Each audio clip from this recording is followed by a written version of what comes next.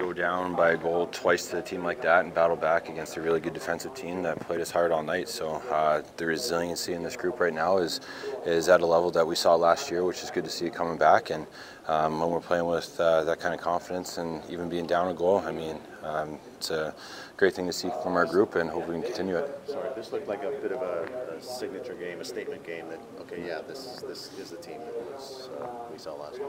Yeah, we needed one of those. We hadn't gotten over that hump to get the third one in a row yet, and this was a big test for us to do it.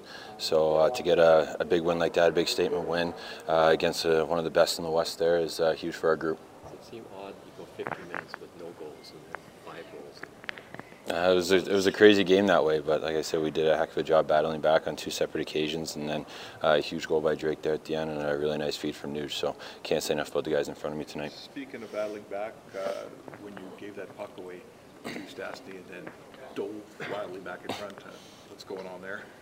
Just desperation. Didn't hear a call. I held on to it a little bit too long, and they're a team that gets on top of you pretty quick. So it's just scramble back in the net as fast as I can and hope for the best. So you can laugh about it now. Yeah, now you can. If that goes in, I'd be really upset with myself. But now you can laugh about it.